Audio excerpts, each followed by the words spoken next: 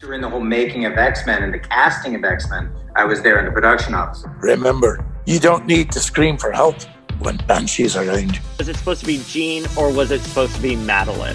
I drew that image and a deliberate hint at things to come. What makes Marvel Legends so special?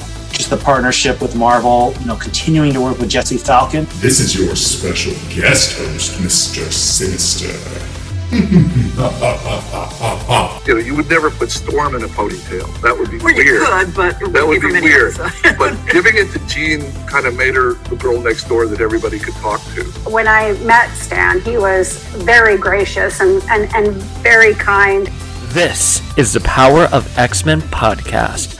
I am your host, Dayspring. Hope you survived the experience. Our guests tonight for the Falcon and the Winter Soldier finale are a couple I am literally obsessed with. Their podcast centers around one man's elaborate scheme to get his wife into X-Men comics. And it's working? Emoji shrug? I think it is. Oh, yeah. Oh, yeah.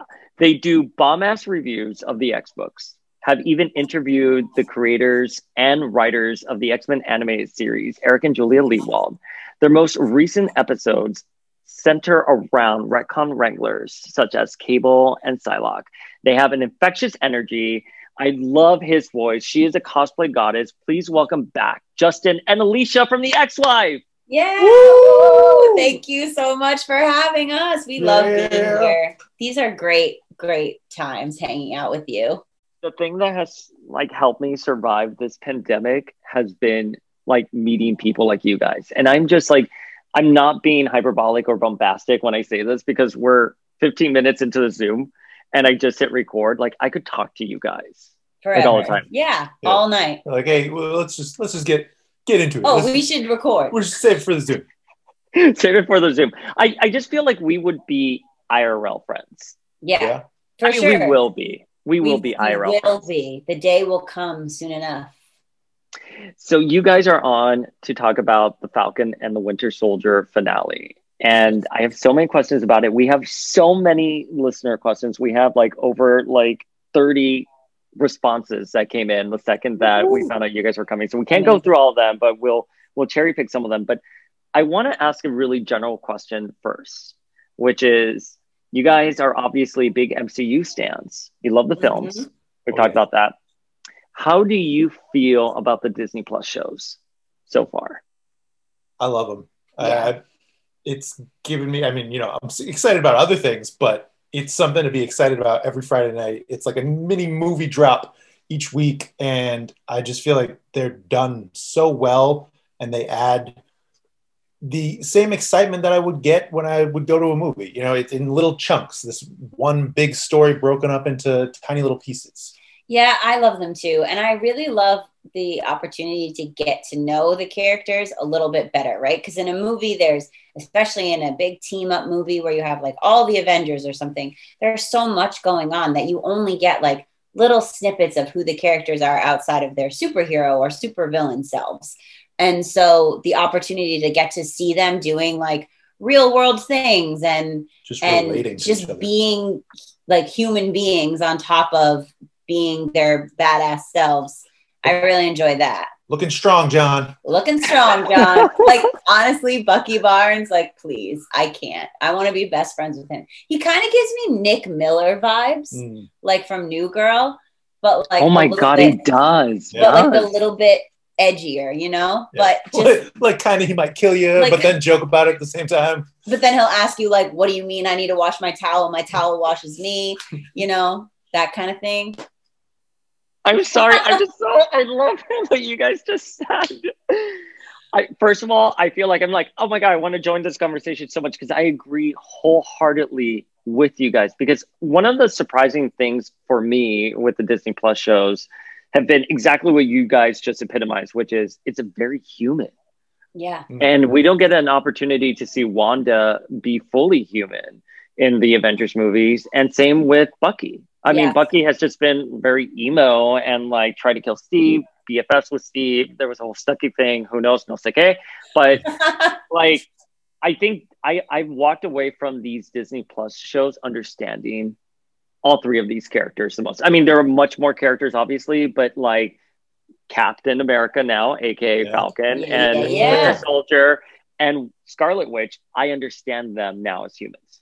And I feel like I'm excited about them so much more than I was. Yeah. You know, I always, the Captain America, the Winter Soldier is one of my favorite MCU movies. I was always really interested in these characters, but I feel like I got to know them more through this show and got to know their relationship. You know, Bucky and Sam, they're like friends because they were friends with the third guy, but now the third guy's not there. So they got to find out what are we to each other. Yeah. And I also feel like I really like that they're not like surface dealing with issues, and they're dealing with issues. Yeah, like, you know, WandaVision and the stages of grief and all of that stuff, like that was real. And everything that is everything, like trauma, racism, like all of this stuff that's in Captain America and the Winter Soldier. It's so real, and I'm just glad that they're doing it and they're using the platform that they have to start conversations about stuff like this. Like, it just makes me happy. It's like proud to be an MCU fan because you're going there and you're doing those things, and you're not like, oh, was that this? I'm unsure. It's like, no, it was 100%. It's explicit. That was there. So I think that's really wonderful. You just said something so beautiful, and now I'm going to ask such a trolley question, which is, do you think these shows, and I've got in trouble for saying this multiple times and I continue saying it, do you think these shows are skippable? I'm not saying they're not good. I'm not saying that people don't want to see the next puzzle piece into the MCU. But when I see Falcon and the Winter Soldier, at the end, I'm like, okay, he's now Captain America. We kind of already got that vibe at the end game. We didn't need it. It's a great character journey. I think we see so much about systemic racism and trauma. But in terms of like the larger piece, you can just go from Endgame to whatever Captain America 4 is going to be. And I'm curious for you guys' opinion on this. I feel like, and I loved WandaVision, but I felt like at the end of WandaVision, things were a lot more undone after they had been started. So yes, really the big change, Vision's still dead. The kids that came here are no longer here. Agatha got introduced and then got taken away. But with Captain America and the Winter Soldier, you have a main character that's gone through a big change. Actually, two main characters that have gone through big changes. And you've also introduced and really built up a lot of side characters through John Walker, through Baron Zemo, through Sharon Carter. And there's a lot more that if they pick that up in Captain America 4, that you're not going to know having not watched this. I feel like there's so much more embedded in the character arcs of this show. I feel like in the sense that if you were to watch Infinity War and Endgame and you hadn't really watched most of the MCU, you could kind of figure out what was going on, or you could let yourself go for the ride. But if you really want to understand all the character connections, I think you need to watch them. And I think it's just going to get more and more complex. Like, I think Loki, I feel like if you don't watch Loki, which, oh my God. How could you I'm so excited for Loki. What, like, I can't wait. I know. Who wouldn't watch Loki? Come on. I was talking about it today with a coworker. I just feel like Loki is going to take some of the cerebral magic messiness of WandaVision and all the action adventure of Captain America and the Winter Soldier and put it in one show. Like, I love Loki, and so I cannot wait for this show. I'm expecting it to be Christopher Nolan's take on the MCU. Like, I want it cerebral. I want it exactly what you just said, Justin. Yeah. And I can announce it here because this is the finale. We are going to be covering Loki, and our opening guest is going to be Demanda Martini. Nice. And she is going to be Lady Loki. Oh my God. Okay. That's incredible. I have two. Alicia, you're working on too many costumes. Alicia, you're working on too many costumes. Oh, wait. Alicia, are you working on too many costumes? You know, I spoke with Michelle Waffle recently, and she sort of teased something that you guys maybe plan. I don't know. I mean, we probably have something in the works that, you know, might surface at the beginning time of the summer. It's a little a little fiery. It's a little partnership. It's a little fiery. Yeah, that's what I'm gonna say. I'm looking at it right now. You just can't see it. Wait, I'm looking at the reflection in your frames in the background. You'll never. I can't see anything. You won't see it till you see it. But yeah, we are. I met Michelle through your book club actually, and we became like super fast friends, and we just like started chatting one day, like joking around, like, hey, let's do this thing. And then we're like, yeah, we're going to do this thing. Okay. We're doing this thing. And add it to the list now. Yeah. Add it to the list. But the only thing I will tell you is that for this particular thing, I generally like thrift and alter to make my cosplay costumes. And I am like making this one, like making it from scratch. And it has been interesting. Been a journey. It's been a journey. Wait, so Justin, are you involved in this project? I'm usually in the room just editing episodes and just trying to be emotionally encouraging in any way, shape, or form. But no, I am not. There was the question of, I think Michelle was like, "Does Justin cosplay?" And you said that when I make him something. Yeah, when I make him something. That was for the new X-Men team. I was like, because I called out Michelle on Instagram and I was like, Michelle, we need to get up on this team. We need to make this team. And then, so, maybe that'll be a thing one day, but that's not our big reveal. That'll be coming. Oh my God. I am so excited. And you're saying the beginning of June. What X event is happening at the beginning of June? Can't think of one. I said the beginning of summer. You said June. I mean, June happens to be the beginning of summer, but I'm just going on the record that you inferred that from me. Ooh, okay. Well, I can speak for all of gay X-Men Instagram. We are probably just going to be saying "Yes, Queen" at the beginning of summer. So, okay, we will wait and see. My next question for both of you is: so you've wrapped WandaVision, you watched WandaVision, and then we immediately jumped into Falcon and the Winter Soldier. Mm-hmm. What were your expectations going into Falcon and the Winter Soldier? I knew it was going to be really different than WandaVision. Like I was expecting like a buddy comedy, and we got that. I was a little apprehensive because I didn't really connect to Sam as a character before this show. Like I was kind of like, oh, he's kind of arrogant. I don't really like him. And then I feel a little differently about him now, but I was like, for the first few episodes, I just called it the Winter Soldier. Like I was like, oh yeah, we're just gonna watch the Winter Soldier. Like I didn't call it the Falcon and the Winter Soldier. And I was actually talking to a friend of mine. She does my hair, and she was like, yeah, we call it the Bucky show at my house. But I was excited, but I just knew it was going to be a completely different thing than WandaVision. No. Yeah, and honestly, I was excited about that because WandaVision was so different from anything else that had come before it.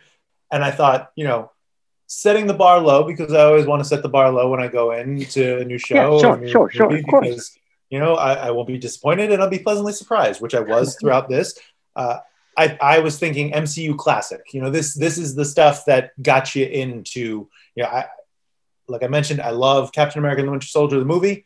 I wasn't expecting it to be at that level. I don't think that I don't know that it was at that level, but I think that it definitely was in that ballpark. I also went into it telling myself that I was not going to go down the TikTok rabbit hole this time. As a person who's a MCU, like a huge MCU fan, but doesn't know a lot about the comics, like WandaVision, right? I was deep into X fans and X comics. So I had all that like coming at me, everybody's ideas, everybody's theories.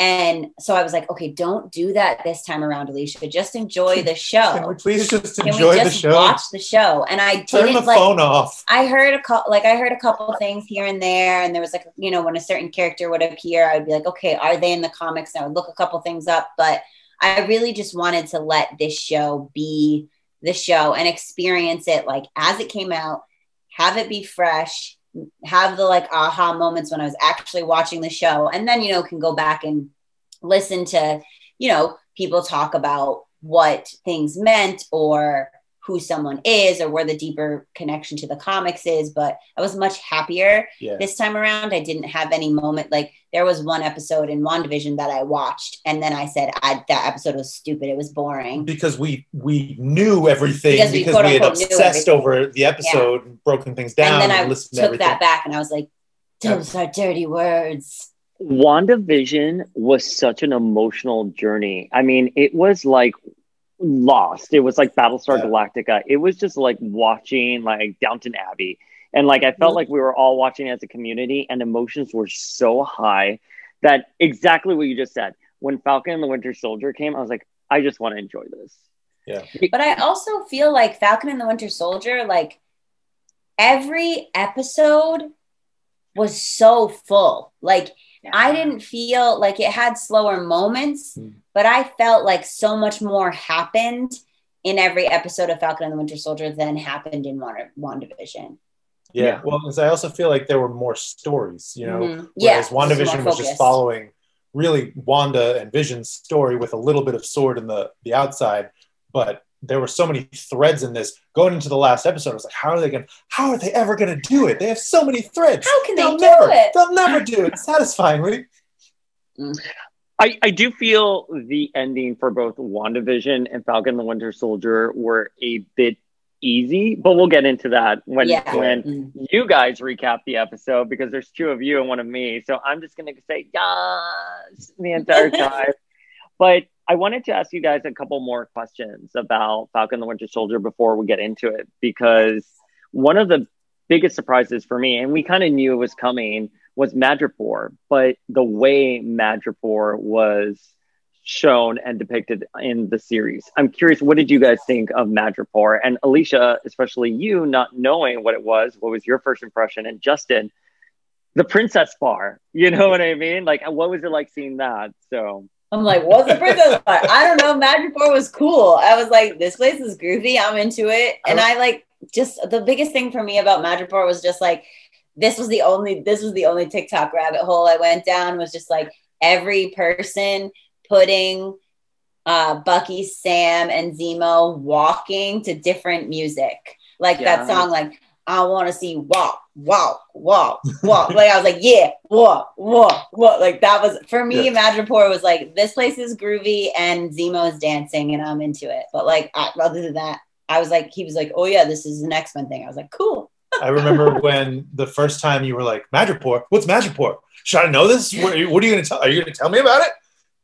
I was excited, you know, even the fact that Feige, I believe, mentioned we're able to include a location that we weren't able to include previously because of the Fox deal, because of having X-Men back in the fold. Madripoor would have been off the table previously.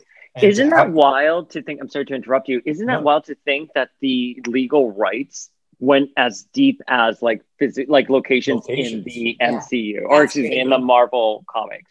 Like that's wild to me. Anyways, I'm sorry, continue. I wonder how deep those conversations are when that came up. You know, was Latveria obviously on that list with the Fantastic Four still at Fox at the time? You know, I just feel like those are Latveria. I don't know. Oh, hopefully you will be finding out soon. Hopefully. So I went a little deep with Madripoor in the sense that they created that tourism website, right?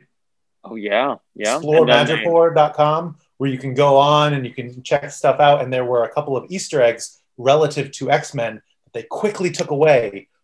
But I looked them up and I found them and I was like, oh, which characters are you referencing? Because for some reason you would do that. And they kind of tie into a couple of particular people. You know what, though? I can't even say that anymore because I was going to say they don't do anything just to do it. But after what they did to me with Quicksilver and the Fly, I know they do stuff just to Mephisto. Do it now. They're I am disappointed about Quicksilver because I don't understand why you would have Evan Peters there, an actor with so much goodwill behind him, everyone excited for him. Everyone thought it was going to be Mephisto. He was going to play Mephisto going in. So why not just have him be the first in a multiverse saga that we know is coming? Yeah. So Right. I don't know, Well, but he still could be because he's in witness protection. Okay, he's the Oh, one. yeah. I'm telling you. I just feel like it was a big nothing burger that made I like everybody get excited about all this nonsense, and it set the speculation on fire. And you know, it was clear that couldn't have been what they were doing, because then Feige would have to be responsible for having everything else make sense and connect in some way. You could have them pulled from this other dimension, this other Earth, but I feel like that would be a lot to explain in this WandaVision story. But right. Here's the thing, and I don't want to make this about WandaVision, but like the way I walked away from it in the end was, okay, he was just Ralph Boner, it was just a gag. Why even do it? I mean, Wanda literally created children. She recreated her dead husband.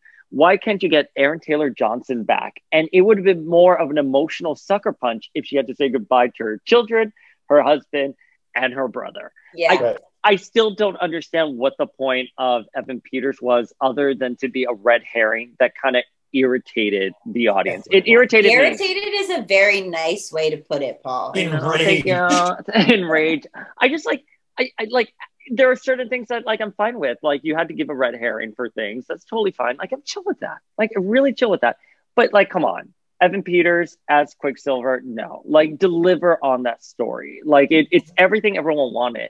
And the fact of the matter that Elizabeth Olsen and Evan Peters had excellent chemistry. Yeah, they did. Their chemistry was excellent. It was, and then him with the child Speed. I'm forgetting the actor's name. I was sold on it. And then they did that to us. So I was like, I'm sad. Womp womp. So who has been your favorite character in Falcon and the Winter Soldier? Bucky. 100% Bucky. Bucky. I'm here for Bucky. I actually wore this. This is my Captain America hat. Okay, I wore this out somewhere to a rehearsal mid-show, and I was like shamefully wearing it. I was like, this was like at the point when John Walker was Captain America, and I was like, stigma. I was like, shame. I wish this was a Winter Soldier hat. Shame, I know your name. I have to tell you, I thought John Walker was depicted really well in the series, in that you understood his journey as a character from where he began, his motivation, where he ended up. Mm-hmm. So I'm glad that they weren't giving us half-baked villains. Like, these were villains like Thanos that you can walk away being like, whoa, that is a fucking monster. But I understand the journey the character did. Who was yours? Your fave? I don't know. That's a good question, because I felt like there were I think it was a mix. I can't say Sam and Bucky, but I feel like I was mixed between, because I also throw Zemo on that list. And Zemo. Oh my God, Zemo was so great. And that's why I feel like I enjoyed this story so much, because I felt so connected and invested in each of their stories and how they intertwine. When the three of them, that episode, and so I guess it stems from Bucky, because really he created the animosity or furthered the animosity between the two of them. He was the one that broke Zemo out and kind of created. No, he didn't. Zemo broke himself out. Sure. And furthered that story with the Dora Milaje. And I thought I loved that scene. Good. I feel like there was so much that each character brought that I couldn't say that I was one character that really drove me. And you know, as we were watching this final episode, each of their stories concluded in various ways of satisfaction and ways that kind of, that's why I'm choosing my words very specifically. I'm shaking my head over here. There were some that were a little flatter than others in terms of how much was resolved, and I will agree with that. But I just felt like this changed how I saw Sam and Zemo, but I was already a big fan of Bucky. So I feel like I put all three on a list of, you know, we're all getting in the car and nobody's pushing their seat. So my favorite was definitely Sam in the end. I love his Captain America outfit with the wings and everything, even though I was like, well, objectively, I don't think it's a cute costume, but I'm such a sucker for like early 90s NASCAR, like bright colors, like looks, that I was like, yeah, I love it. But I thought he had such a great journey. I think I've cited already before countless times. I love the bank scene when he was applying for a loan and how he was hamming it up, and the bank teller was literally being like fucking racist, being like, "Oh, I'm sorry, there's nothing we can do for you." I'm like, really? That's an Avenger. Like, at the very least, you know he's going to get endorsements. You know he's going to get that goodwill. Like, I'm pretty sure you just have to tell your branch manager that you have just the Falcon. Get up and go talk to someone. Yeah, and, and they will give him a loan. Like, it's not like I came back from, you know, the dead 5 years later and they're like, shit, man, like your student loans and your credit card bills really suck, man. But like, he is Falcon. He is a known Avenger. Yeah. Like, they could have given him something. So I think the way he portrayed it, and I thought he was so handsome. I thought he was so like cute. But I've always loved Bucky. I'll tell you the one person I did not like at all. Who? Walking away from this, and I wanted to like her a lot more, was Sharon Carter. Don't get me started on that disgrace to the Carter name. I know. I don't. Listen, here's the thing about Emily Van Camp. I've seen parts of Revenge, like clips. I knew she was on Brothers and Sisters. I love Everwood. I loved her in Everwood. I don't know if I believed her as a power. I don't want to spoil the rest of the episode, but I don't believe her as a power broker. She just didn't give me nefarious villain big vibes from like, you know, other big baddies we've got. That's just my opinion. Yeah. Yeah. But, I would agree. Like, it's not deep down in her heart. She's not evil. Yeah.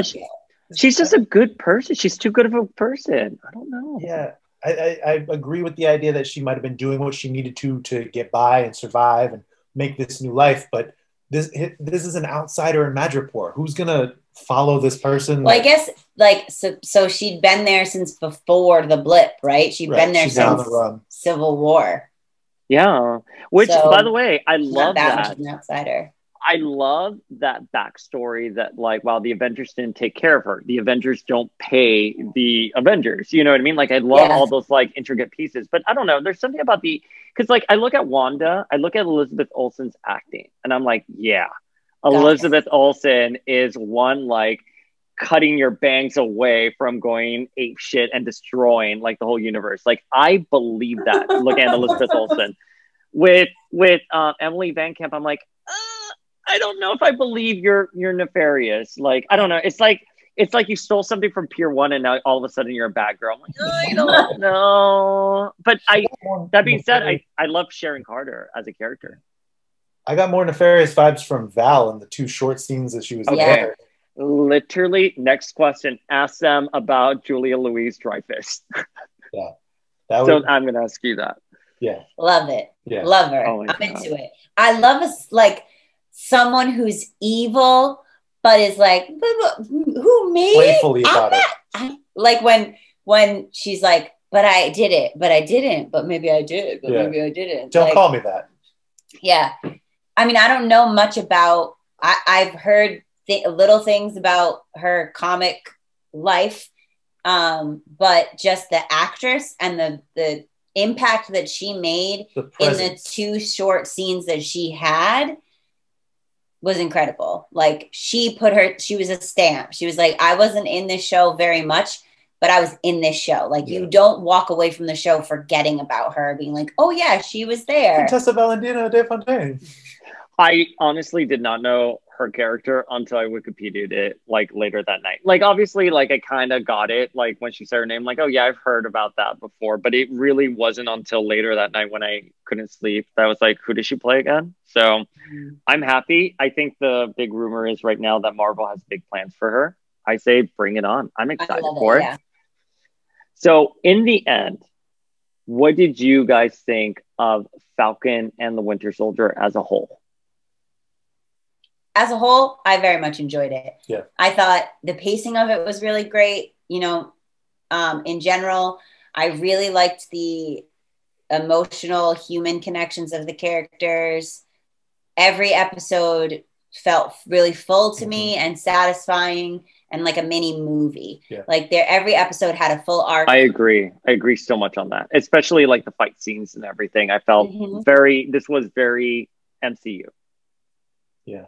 Yeah, every episode felt complete in that it furthered things, intertwined things a little bit more, and gave you a healthy balance of character exposition, action, a mixture of all the things that you're looking for, a little bit of comedy. I just feel like as a whole, it was great. We watched it again over the past week just to get ready for the finale. And honestly, I'm glad that they're open to the lengths of these shows, where WandaVision was 9 episodes at various lengths, 6 episodes more at like an hour long each time. I wanted more story. And if that's the feeling, that's a good feeling. Leave them wanting more, leave them asking questions, leave them thinking about it further. That means they did their job well. Yeah, I agree wholeheartedly with that. All right, guys, you ready to dive into the episode? Oh yeah, buckle up for this recap, baby. All right, listeners, for the first time ever, I'm going to take a back seat because I got Justin and Alicia here, and they're going to recap, and I'm just going to be like, yes, you're right, yes, whatever you guys say. Falcon and the Winter Soldier, Episode 6, One World, One People. We open on Carly and the Flag Smashers. Voiceover of her last speech to her crew. The movement is ready. Attack on the GRC vote, lockdown in full effect. It's a no-fly zone, but Sam is coming in through the air. Bucky's on the ground, and Sharon shows up as backup. Sam comes flying in. Carly notices him and reacts emotionally, initiating the plan. The Flag Smashers gas the GRC meeting, causing them to begin to evacuate, gathering them by the window. Epic entrance of Sam in his cap suit. Goosies! Everyone run, it's the Power Broker's favorite fighting Frenchman! Batarak! He and Sam fight while Bucky and Sharon try to stop the GRC from evacuating. Bucky and Carly have a heart-to-heart, but it's a distraction. The GRC members are locked into their escape vehicles. Bucky takes off after the vehicles while Sharon takes one out with a mercury vapor. Sam is still fighting and kind of getting his ass kicked. A chopper is about to take off. Sam calls on Bucky, but flying's not his thing. We get another epic shot of Sam throwing his shield out the window, diving for it to go after the chopper. Au revoir.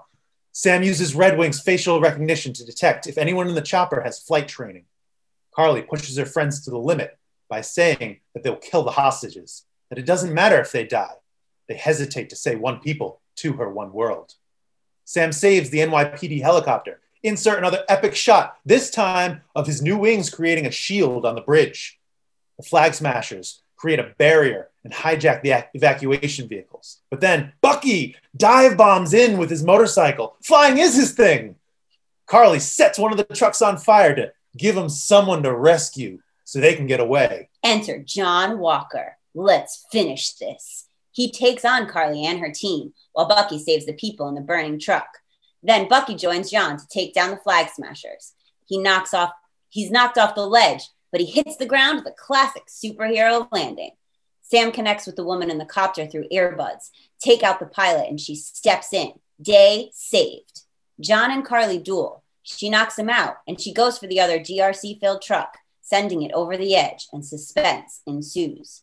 John has a big choice here, save the people or go for Carly. He chooses the people, and symbolically, his homemade cap shield falls to the ground. But he too falls when attacked by the Flag Smashers, and Sam saves the day once again. Shield and mini Red Wings in view. Someone in the crowd calls Sam the Black Falcon. Nah, that's Captain America. Bucky catches the rod thrown from Carly as the shield knocks everyone over. You of all people bought into that bullshit? Enter Batroc the Leaper. Smoke bombs everywhere. Carly and her people get away. All three team up and follow her. Bucky and John go one way. Sam goes another. And it's a plot twist. Sharon comes in face to face with Carly. And wait, she's the Power Broker? Called it. The Leaper returns to charge 4 times the amount to kill Carly. But whoops, Sharon is not about to be blackmailed, and she kills him, but gets shot in the process. Enter Sam, called over by the gunshots. He and Carly battle it out, even though he insists for a long while that he's not there to fight her, only to reason with her and show off his cool jumps. He gets knocked down and kind of has a missed opportunity to say, I could do this all day. Sneaky, sneaky Bucky on the outside uses the app to lure the rest of the Flag Smasher team to the cops. Mercy bears richer fruits than strict justice. A great Lincoln quote, but not when John says it. The struggle between Sam and Carly continues. He's down, and she's about to shoot him when Sharon comes out from behind and takes her out. Sam and Carly have a moment where she apologizes for what she has become, then dies. Captain America carries Carly's body to the center of the police and the news force. Reporters storm him with questions. What do we call you? Is it Captain Falcon? Sam gives an epic speech with the eyes of the world watching about points of view and hate and the common struggle that finally exists. This is the chance to come together to make a difference, asking them, how are you going to use your power? He comments on the weight of the stars and stripes, how everyone is watching, judging, as the Bradleys watch from home. Bucky looks on proudly. John takes it all in. Bucky gives Sam a nice job, Cap, as they walk away and then take Sharon to get her wounds taken care of. Cap goes and grabs the last of the Flag Smashers out of the river to join the others who are being transported to the raft. You think there's some trickery here with the one world, one people, but then Zemo's sneaky friend blows them up. Cut to Zemo, smirking in his cell, resting easy. It's time to wrap up all those loose threads. Couldn't have worked better if I planned it myself. Val's got a connection to Zemo. Don't call me that. Don't call her. John Walker taking his sweet, sweet time getting into that snazzy U.S. agent outfit. He's thrilled to be back, even though he just left. Bucky goes to visit his old friend Yori to tell him about his son and how he killed him as the Winter Soldier. Cut to the doctor's office with the book all crossed off and a thank you note. Sam makes his way back to Isaiah, who tells him that he's special, and they talk about the meaning of Sam being Captain America. Sam takes Isaiah to the Cap exhibit, where a statue of him telling his story now resides. So now they will never forget what you did for this country. Time for a barbecue. Bucky hugs Sam, secretly looking for Sarah, playing around with his future stepsons. Celebration and good times. Feeling of relief. Captain and the Winter Soldier, who really should be called the White Wolf, but... We'll get to that later. End credit scene. Sharon is pardoned and given her old job back, and then she shames the Carter name by calling her people and saying that she now has access to government secrets and weapons. Tisk, tisk. Guys, what was that? What was our recap? I don't think anyone in the history of Power of X-Men has ever given a recap like that. I mean...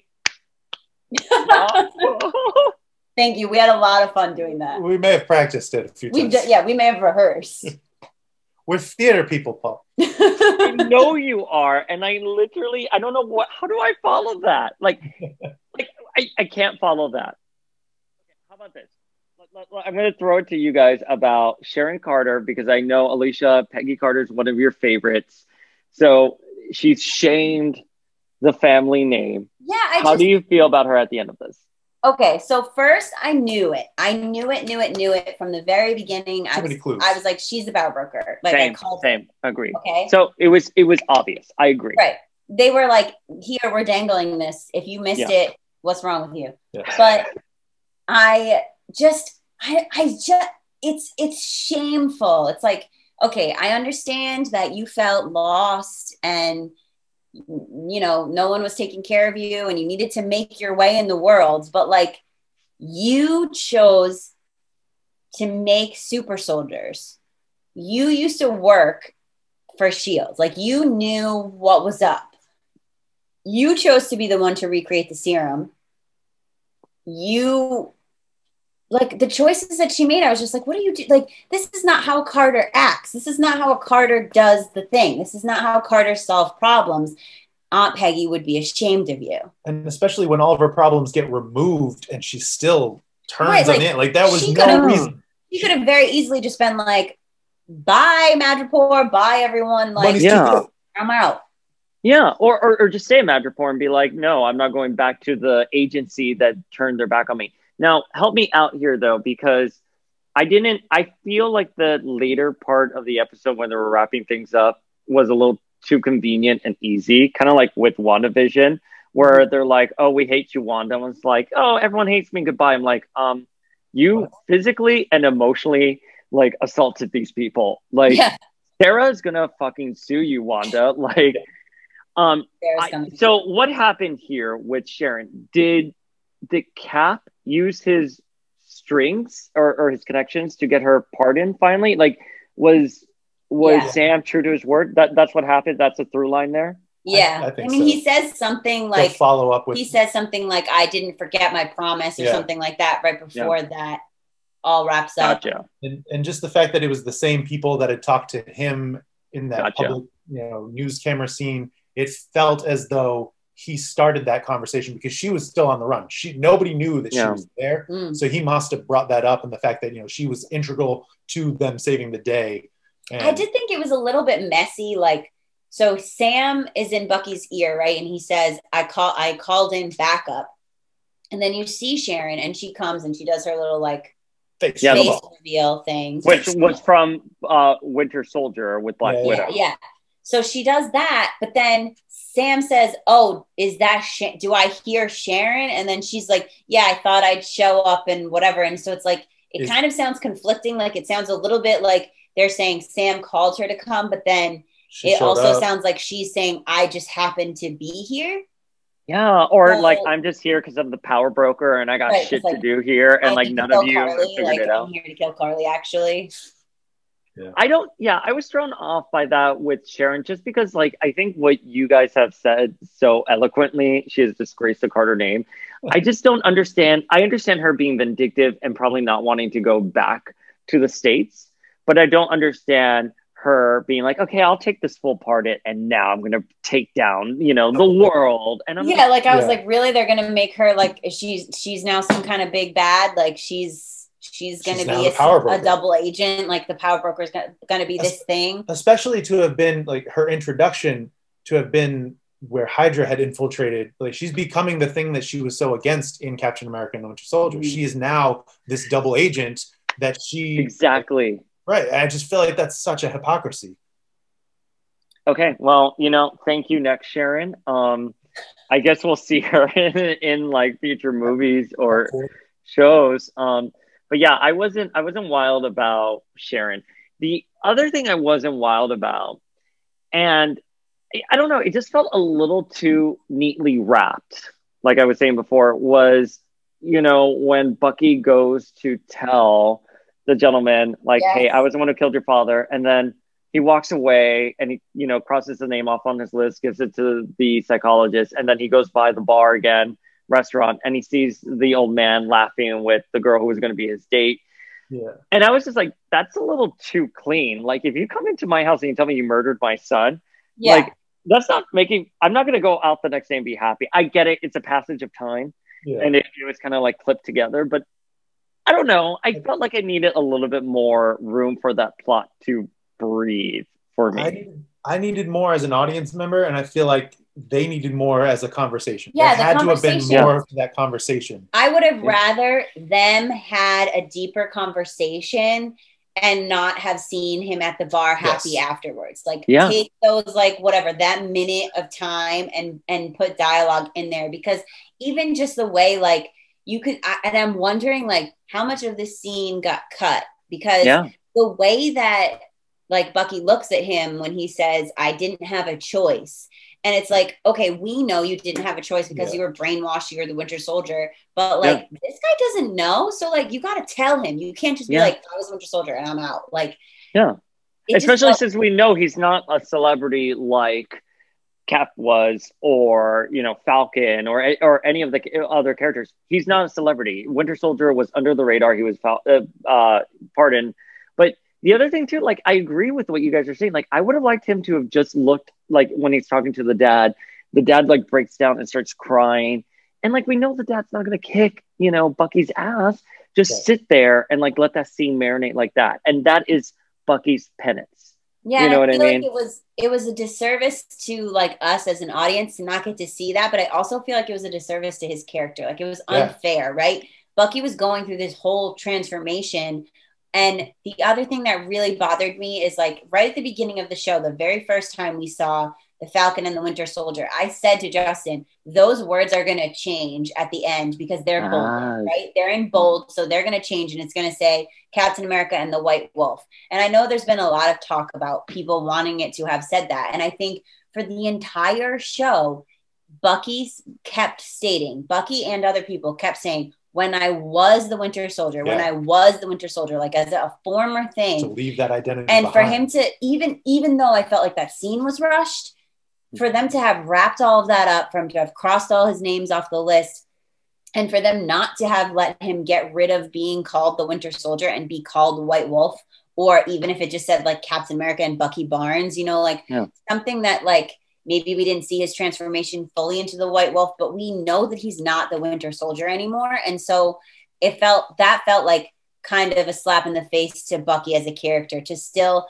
end the show being called the Winter Soldier, and for us not to have him have a real character like I felt pin in the end of that. He didn't have the closure that I needed. Like, Sam's story got closed out in all the threads and really well done. And I was really excited, you know, the Bradleys, that story really satisfyingly done. I just felt like Bucky to have included all this stuff of his reconditioning and his evolution with his relationship with Ayo and with the Dora and in Wakanda. I just felt like you did the work to get us there. And then you even had the note in episode 5 about, you know, this is how you make amends. You're avenging. You're not actually letting things go. You need to deliver on that. You set it up. Now knock it down. Like I still love the episode, still love the show. I just felt like Bucky got shafted in the end. Right. And like, what did you say? You said something to me about how like the episode before was a full hour and this episode was 51 minutes. Like, yeah, I noticed that too. Why? Why was this one shorter than the penultimate episode? You could, and we're not saying add another location. Literally, you have your actors, you have your location. Just keep on rolling. Just like improv a little bit. The wrap up stuff didn't feel too long to me. Like I could have had more barbecue too. Give me like, a barbecue. When are Bucky and Sarah going on their date? Like what's happening?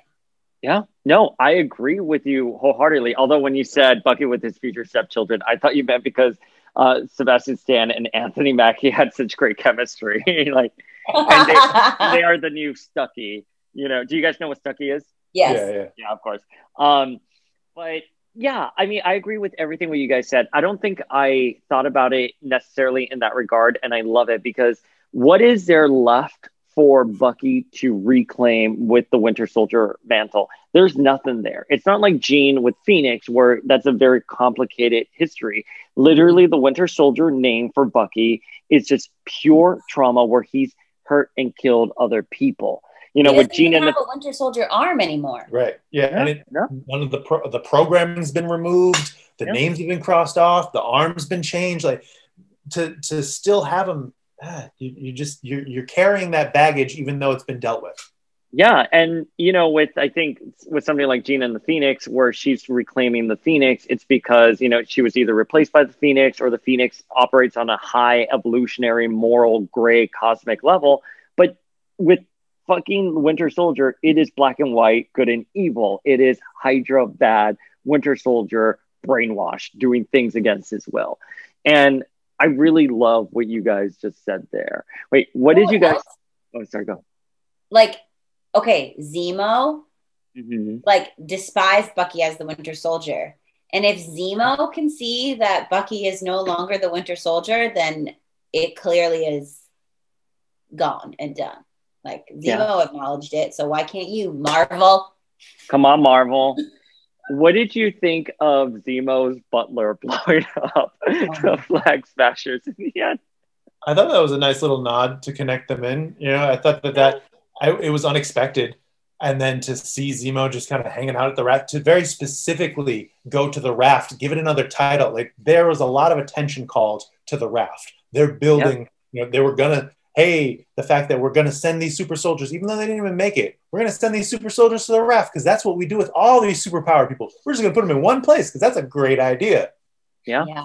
I agree. I liked it. I thought they did a good job when, you know, when we were on the plane and he and Zemo had their little interaction of like, we're in cahoots, you know, like we're talking in a different language and we're like telling jokes and I only got you the champagne and not everyone else. Wink, wink, nudge, nudge. Like they kind of had their a little nod to like these two have a connection and like he's very loyal to Zemo. So I thought it was, I liked it. I was like, hey, that guy. Yeah. And what did you guys think of Sam's journey here? I mean, we've already touched upon it a lot, but I think, you know, we have our new Captain America and I'm very happy with him. I think he looks great. I think they tackled a very real issue that if we went from a blonde hair, blue eyed white guy as Captain America to a man of color, there would be this level of contention. And I'm glad they tackled it. And I'm glad they showed why Sam is Captain America and why he's deserving of that mantle.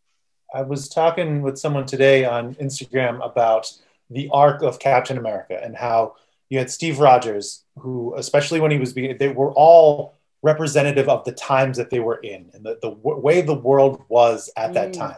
When Steve was made into Captain America, it was optimism. It was the greatest generation. You know, it was doing things for the good of the country. When he started to turn in The Winter Soldier, he started to realize that's a lie. There's deep seediness under the underbelly. And to really be what it needed to be, he became the Cap that he needed to be. And through that arc. And then now you have a Black veteran who's a social worker who can empathetically connect with people and really understand the struggles and traumas of the people around him. That's the America that's the people that we need to represent the America that we're in today.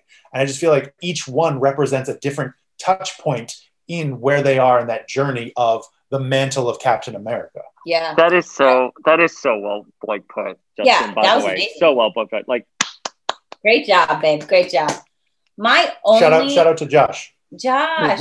My only issue with the arc of Captain America isn't even really like an issue with the arc, right? But they made such a huge point of showing how John Walker used the saying like, I am Captain America. Do you know who I am? I'm Captain America. Like, used that as like his privilege, right? I'm Captain America. Yeah. And I just wish that in the scene when Sam smashes through the window, like I just feel like they didn't need the dialogue of someone saying, who are you? And him saying, I'm Captain America. I would have just preferred to wait until it was the scene on the bridge when someone said, that's the Black Falcon. Nah, that's Captain America. Because that idea of just embodying the role because you know it's the right thing to do and not for the glory of the name is, I feel like, part of what makes Captain America Captain America, right? Captain America is he's representing the people. He's here for the people. He's not here to be Captain America. That for me is one of the biggest differences between Steve Rogers and Tony Stark. Like, Tony Stark is flashy and he's like, I am Iron Man. Look at me, I'm Iron Man. Yeah. And Steve Rogers is like, I'm here to do my job. I'm Steve Rogers. I am Steve Rogers. Right? Like, I am Groot. I am Groot. I am Steve Rogers. He doesn't say I am Captain America. So that was the only thing for me that I just really wish they didn't have Sam say, I'm Captain America. Like, which to just play it for, I loved the joke. I thought he was on the moon. You know, I loved that joke.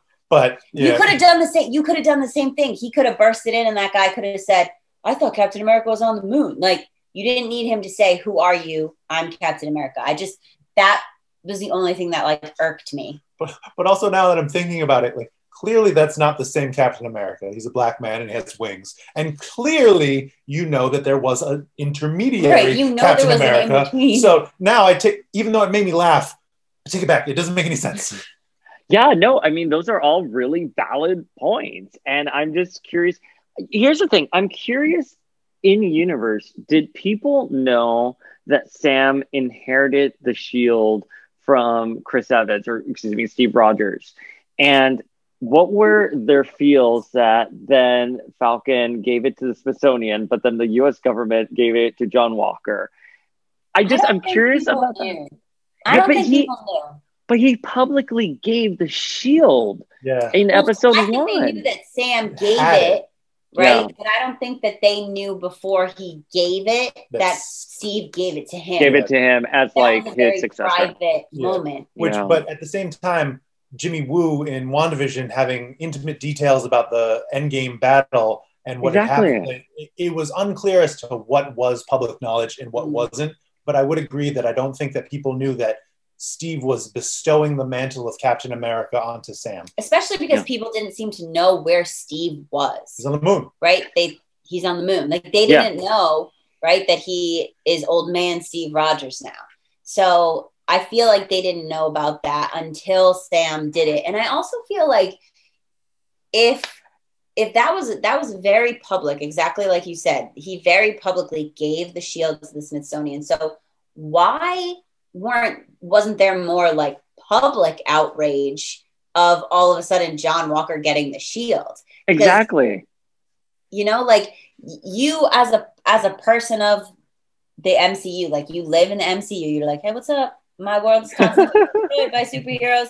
And then you see on the news, you see whatever, Sam gives the shield. Okay, they're going to memorialize it. It's going to go in this big Cap exhibit. And then 2 seconds later, this guy walks out with the shield. And you're like, I thought that was supposed to be special now. It's not. I think there should have been more internal public outrage. I just thought I could have believed it a lot more if Sam hadn't publicly given the shield to the Smithsonian. If it was just like, hey, I'm giving this back to the government because that's, I feel that's the right thing to do. And then the government would have turned around and done that, because I just don't, again, understand that journey. But, it's fine. I'm glad it ended with where we're at now with Sam. And I'm excited for Captain America 4.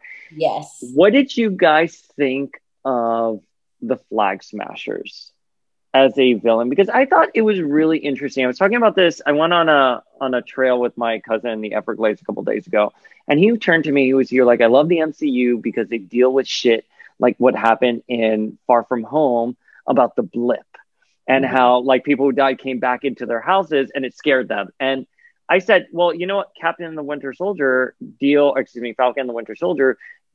with that story head on about the Flag Smashers, and explained that concept to him. And he kind of liked it. But the more I talked about it to my cousin, I was like, I don't know if it was as fleshed out as I wanted it to be. Yeah. So I'm curious what you guys thought of it. I thought it was a great concept, but I don't feel I felt the emotional weight just because of limitations of screen time. I don't really know what the world was in those 5 years, and I didn't see these borders bleed together. So I'm curious how you guys thought about that. I heard something about that a lot of the Flag Smashers story was supposed to relate to a virus or a plague that somehow affected people who were displaced from the blip, like a virus or a plague that happened after the blip. So I think it was partially the blip displacement, but partially this virus that was supposed to be part of their story. Ooh, and then they reshot a bunch of stuff and changed it because it was way too close to COVID story. And they were like, we can't have this. So I'm wondering if part of the reason why it wasn't fully fleshed out was because it was supposed to have this other part to it. And then they just like reshot to cover up this other part or refinagle this other part. Which we know Disney totally does. They always do reshoots, everything. That's especially with COVID, and that they had that interim period. Of course, they were going to rework the stories. We saw parts of that in WandaVision as well. So yeah, but I mean, I agree with that. I hadn't heard that, but I love that. Thank you. Yeah, no problem. TikTok, baby. I love that there's this sub community on TikTok that's all about like MCU, like Disney Plus spoilers. It's like theories. TikTok has corners, and you like and you just like a video, and then all of a sudden that's like all you see on your feed. But I think the story of them, I guess I would have liked to see or hear from a few of the other people, because with Carly too, like I was a little bit confused about her story. So when she's at Mama Dania's funeral and she's talking and she talks about losing her parents and not being able to remember her parents, I was really unclear if like her parents died pre-blip and then she moved or she lived with Mama Dania and then they found a house somewhere of someone who was gone from the blip and then they got displaced, or like what that whole situation was. So I definitely feel like there were some questions in their overall story, but I think that and like even the comment she made to Sharon when she was, talking about why she kind of parted ways with what Sharon's idea was, is that Sharon wanted basically revenge and Carly wanted to change the story.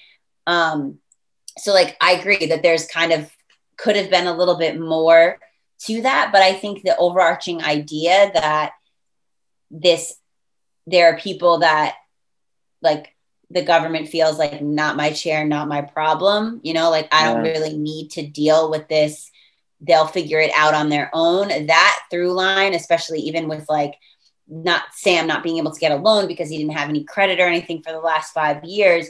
And just this idea that they don't know how to take care of these people, but these people are still people. I thought that was a very good backstory for someone that was like a villain, but that you also wanted to sympathize with or have compassion for. Yeah.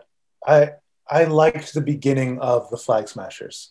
I liked how, like, I found myself being like, yeah, I would probably be a part of the movement too. Like, you're just gonna, all these people are gonna disappear, and then you're gonna come back in and start to tell us how to live. No, we've been surviving for the last 5 years. We've been trying to make it work. You can't just come back and reimplant all this institution, all these systems that kept people down and kept people away. And I felt like there were parts of the story that I was, all right, yeah, give me the serum. Let's do it. Let's smash some flags. But then I feel like as a necessity of the plot, they radicalized them, or at least they radicalized Carly. And that took a turn where I just didn't see that type of action. I didn't see her transition from we're doing these things for the people versus burn it down. Yeah. What was the when they went to steal like the supplies and they were like, you have 6 months of supplies, whatever. And that's when she first blew up that building. What was the trigger for her to do that? It was literally I agree. the message. Well, and I really wish that they would have emphasized the fact that how hard life was in those 5 years, because it wasn't just half the people on the planet were gone. It was half of life. And that includes food. And that includes a lot more than just like family members who disappeared, and like the whole world was literally decimated, and they just didn't take the opportunity to really like hit that point. And I think that would have humanized it a little bit more, because I agree with you. They go to take those supplies and they're like, oh, you have 6 months worth of supplies, bomb, you know, like I'm like, why? Like it just, you fail to make that leap there. But I feel like that was a necessity of the plot. They're like, hey, whoa, don't identify too much with this. You know, one world, one people is great in theory, not in practice. Sorry. But I think maybe they were trying to say that because of her starting to talk to Sam and this idea that like she started to connect to Sam, and then John came in and she was like, oh, this is all a trap. Like maybe that was supposed to be the trigger. That was the turning point. That was like, oh, these people are like placating me, and the only way to actually prove to them that I'm serious is to like take it to the next level. But I just didn't feel like there was enough of a incident to take it to that place. I love that scene, just while we're talking about it and looking at the scene where Sam is connecting with Carly and just really flexing that skill of working with people and connecting to people. I felt like that really stepped up Sam and his character for me in that moment, where, you know, there was something where like he's showing his back to her, and he has no, and not in like a negative way, but more of like a, hey, you know, you could attack me right now. I'm not threatened by you because I'm here connecting with you as a human. I just felt like that was a real interesting layer to add into Sam's character that had been there all along because of his grief counseling, his trauma work with veterans. But I just felt like that was a way to really flex that power. Well, the thing about that scene that really kind of irked me, because I don't disagree with what you guys said. I think what I love about that is that you see that distinction between John Walker and Sam Wilson. Why Sam can go in, he can connect. This is why he is Captain America. The only thing about that, I would say, is that, like, why wasn't he just truthful with her? Like, why wasn't he like, listen, there are people outside. This is our last effort to come and reason with you. Instead of it just being so cliche and melodramatic that like John Walker comes in and she's like, you betrayed me. And it's like, no, that's not what happened. Like literally he was trying to buy you time. And I think it could have just been solved easier if he just would have said like, look, there are people out there who want to hurt you, you know. But I agree. I think that was a great scene. And it was, again, it's one of the many reasons why Sam is Captain America. But, and like, while we're talking about characters that didn't get things fleshed out enough, I wanted to know more about John's trauma. Yeah. Like, clearly whatever he got those medals for had to do with leaving someone without backup. Because he brought it up a few times. Like, he kept bringing it up to Bucky, like, you're going to let him go in there without backup. And that's why he was so antsy. And that's why he decided to, like, storm in and go in. And that's why he was so triggered when Lamar died. Like, I just feel like in order for me to have, not that I really wanted to empathize with John Walker, but, like, it wasn't his role, though. Right. But I just feel like he was super traumatized. He was triggered. He went all off the deep end. And then he got even more mad and then made his suit. And then after he made his suit and he, like, got to fight side by side with Sam and Bucky, he's fine. And then he was fine. Like, he was fine. And I was like, I need to know a little bit more about his trauma. And I also want to know why he came at Sam, and Sam was like, this is what I do. And John was like, yeah, I know those soldiers, and this is why you shouldn't go in there. I was like, what are you trying to say? Yeah. Like, what is that about? That was like, give me a little bit more about John, because he was so angry and so, like, determined to make his own suit and all of that stuff at the beginning, at the end of his, oh God. It was a TikTok. It's a TikTok of the scene where he's making his own shield, and it's with the audio of a Home Depot commercial. So good. It's so good. It's so good. Okay, it's you so need good. to send that to me, like, ASAP, like, yes, right now. I will. But, like, he was so built up, and then he gets there and he's talking to Carly and he's like, let's finish this. And he had the whole thing like Lamar's life didn't matter. And then all of a sudden, oh, we're cool. He's cool. He's groovy. He's I'm cool with Lincoln, baby. Let's do it. Yeah, like that felt a little bit. Again, it was like the ending on things that they just wanted to, like, cut off everything and just tie it up, like, really quickly, which is what I felt they kind of did in WandaVision as well. I don't know if it's just this first round of Disney Plus shows that they're just getting their feet wet. Look, it's better than a lot of TV out there, especially whatever's happening on the CW.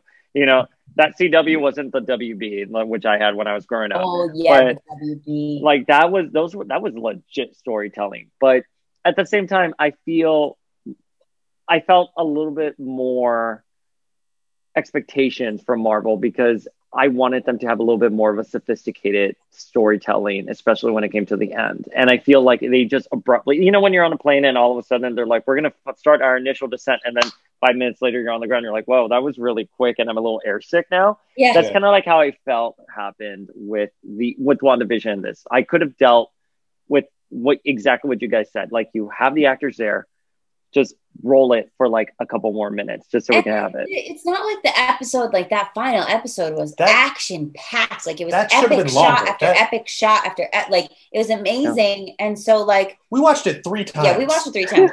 So, like, let's be honest, if the last bit of it was a half hour long of wrapping things up, I wouldn't have been upset about that, because I was like, I just saw so much action. Okay, can I see how this ends? And it was just like, boom. It was like they were like checking boxes. Like, okay, we have U.S. agent and we have this amendment. It just seems transparent right there. You're going check, check, check, check. And that's what I don't like about it, is how transparent they were with that narrative. The one thing I will say about John's story is that I feel like they're leaving that on the table for a future. You know, he's obviously going to come back. Yeah, right? like, he's still tapped. You don't give him a new suit and a new code name and connection to Val without plans to build something else with him, right? So there's gonna be more of his story revealed. So I think that in the same way that WandaVision was Wanda's and Vision's story, it wasn't about Doctor Strange, it wasn't about Mephisto. Mm-hmm. This was Sam and Bucky's story, and they introduced these other threads. We'll see Zemo again. We gotta see Zemo again. We gotta see him again. We'll see Sharon again. We'll see John again. We'll see Val again, and they'll go off in different ways and really explore their characters, I think. Agreed. Are you guys ready for listener questions? Oh yeah, I'm ready. Hit 'em.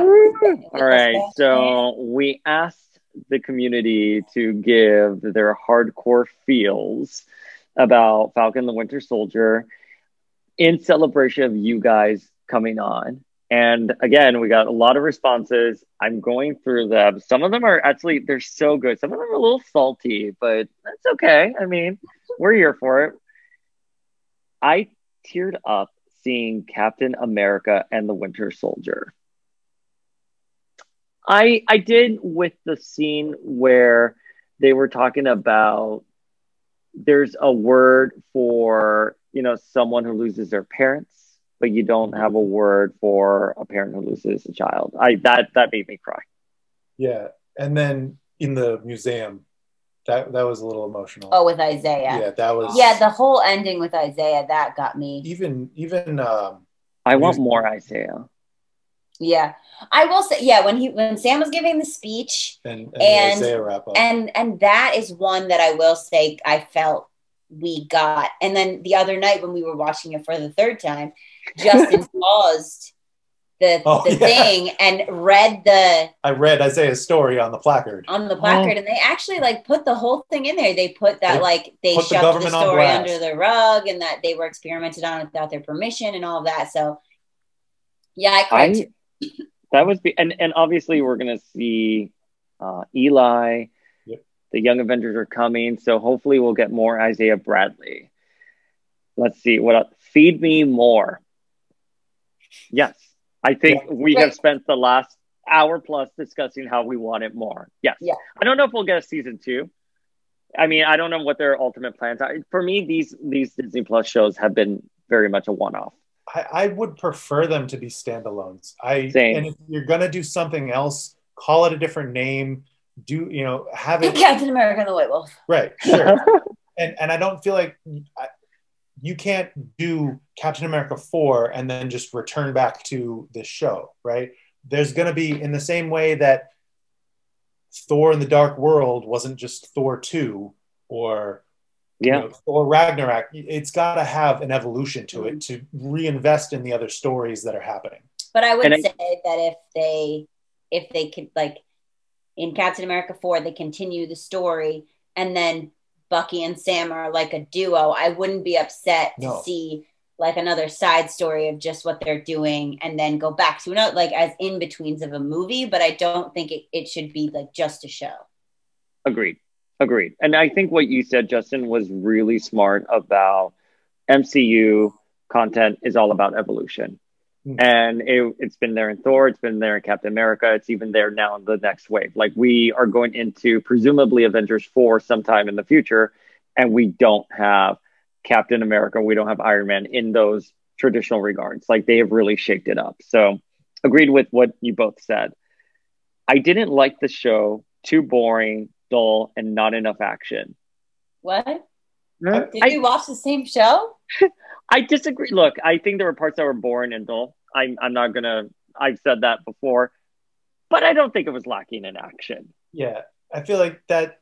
I feel like they came in with an idea of what it was going to be, and it didn't meet that expectation. And you're always going to be disappointed if you write the show in your head before you see the show. You just got to experience it how it's happening, because, like we've been talking about, these are vehicles for character development, and this delivered solid action sequences in every episode. Yeah, and if you think about it, like if it was a 6-hour movie, the ratio of action to character development, like there were slower moments. Point. That's a really great point, Alicia. Thank you. But there were. Thank you, darling. You're welcome. Tell me what you and Michelle are doing now. There were slower moments, but I feel like if you are only in it for the action, then those moments seem boring. But if you're in it for the story of these two characters, then like you don't mind watching Sam and Bucky do a montage of fixing a boat and like, you know. That's like when my dad watches TV. When my dad watches TV, he's watching The Walking Dead for zombies to kill humans and for humans to fight zombies. He's not watching the character development in the story. And that's what my mom is reacting to. And you just have to know that these stories are a balance of those two, and they're both feeding the larger story. They're both advancing things. You know, could there have been more action? Of course. Always. But I feel like that would have sacrificed a lot of the solid character development. At the end of these 6 episodes, Bucky and Sam are friends. Like they're team, they're coworkers. And it makes the battles, right, so much more satisfying when you have the things that lead up to them. Because if every single episode was just action for an hour, you would maybe feel a little like sensory overload, and then also feel like every episode was the same. Yeah, I agree. And I know they've been talking about, oh my God, I'm totally forgetting who the director was, who was at an airport. And he said he was watching someone who was watching a Marvel movie, and all they did was fast forward to the action sequences. And that's why a lot of the Marvel shows are successful, or movies are successful. But I think exactly what both of you just said. You have to have character development. Justin, you look like you want to say something. I will say I've seen Endgame multiple times, but there have been times where I've just watched the last hour. Where I just watched that final battle, because that shit was bananas. We have this really awesome, like, just a small side note. We have this really awesome image that I got at Rhode Island Comic-Con. It's holographic. It's like hanging up right there. So it's like, do you want to move your camera around? Let me see your room. Everything in your room, please. Oh no. Dirty sneak. Do you see what I did? I almost did it. I know. It's like Cap is standing there, Steve Roger Cap. He's standing there, and it's like the background, and then it's a holographic image. So if you move, the circles appear, and then all the people come out. Yeah. So it's like he's alone, and then if you move, everyone appears. Gradually it's like, shows you 3 sometimes I'll just stand in the room and like, ooh. No, Avengers, assemble. Avengers, assemble. I love that. Wait, here's another statement. The finale just did not stick the landing, and that character being a villain makes no sense. Sharon, I'm sure. Sharon, yeah. And it's kind of what we've been talking about. Yeah, I agree. I would have liked a little bit more on Sharon. A lot of questions about Sharon here. A lot of people are like, I really wish we would have gone backstory on Sharon. Another person said, I love the series so much. However, curious about Sharon. Confused emoji. Which is interesting that, we're talking about wanting more story about Madripoor, more story about Sharon, more story about the blip, more story about John. And then you have other people reacting that there wasn't enough action. Like that. How do you balance that? How do you find something that really connects with everybody? Because there's going to be parts of it that, depending on what you're there for. Madripoor just needs its own show. Yeah, I agree with you. I think Madripoor needs its own show. And, if this was like the early 2000s, I would have been like, we could have gotten some webisodes with Sharon in Madripoor, and that would have sort of sealed the deal for us. But here's an interesting... Put out some IGTV videos. Come on, let's do it. Here's an interesting one. The leader of the Flag Smashers was miscast. I also didn't like her in the Star Wars Solo movie. Also, we are all mutants. Or, I'm sorry, we're the mutants. I don't know. I don't know if I thought she was miscast. I really liked her. And Flink actually said many, many moons ago that was his pick for an MCU Jean Grey. And after seeing her in this, I was like, she's a natural redhead, as Flink said. And I think she does have really great emotional vulnerability. And you can see she feels more like a villain to me than Sharon did. Yeah, I would agree with that. I really liked her. I mean, I felt like her role, first of all, her role in Solo was not very large. Like, it was. I didn't see Solo at the end. It's okay. You didn't miss anything. Okay, it's fine. I actually probably lie and say I've seen Solo, but I have not. So that's okay. Just the FYI. He's living his best life and he gets in trouble. But I mean, I really liked her. I don't know that I really liked her. I thought she did the role well. I wasn't like in my list of characters. It wasn't. She didn't make that list, right? Yeah. And I think she did the role. I believed her in her cause. I felt like she connected with people emotionally, but at the same time looked awesome fighting in the sequences. And really, and with the mask and everything. Yeah. Like, but side question, where did she get her combat training? Was she a gymnast in her early years? That's what we're talking about. Like, her and John Walker are matched because they both have the super soldier serum. However, John Walker has military training, and she's like 16, or however old she is. I don't know how old she is, but I was just curious, how did that work there, and where did she get that training? Because she really performed some awesome feats. Again, it's like in Buffy when the vampires come out of the grave, and all of a sudden they all know how to do martial arts, and you're like, where'd you learn how to do that? Where'd you learn how to do that? Is that an innate ability that comes? So I was curious. Again, I think this is a concept of she was really well casted, great actor. They could have poured some more backstory in her and fleshed her a little bit more. Exactly what you just said, right? Like you said, she's 16, or I don't know how old she is. That's why I liked her, but I feel like that kept kind of get glossed over, was the fact that she was a teenager. Like, she was young. And so I feel like she looked young. I'm looking up the actress right now to see how old she was. Like, that's why she maybe made like rash decisions or didn't think things through, or like felt a little immature, but because she was immature, which I love. Who knows? Maybe she was like 11 or 12 when the blip happened, and then she was dealing with all this stuff, and now she's like 16, 17, trying to figure out what that means. Oh my God, she's a baby. She was born in 1998. What a baby. She's 22. The actress is 22. But she is, because grandpa here is like, Sam even says something like, or a teenager. Like, he says she's a teenager. She's a kid.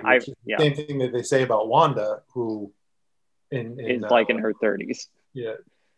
Right. Late 20s, 30s. Yeah. I'm going to look it up. How old is Scarlett Morgenthau? Okay. Let's see. Okay. So Mackie gives us the Captain America I felt we needed, which is exactly what you guys just said, but had no idea how it was or how it would look. And can we talk about Val? I mean, Madame Hydra for a hit second, and Evil Sharon, I called it Power Broker. Yeah. I mean, I agree with all that. I think Julia Louis-Dreyfus stole the scenes. I thought she was great.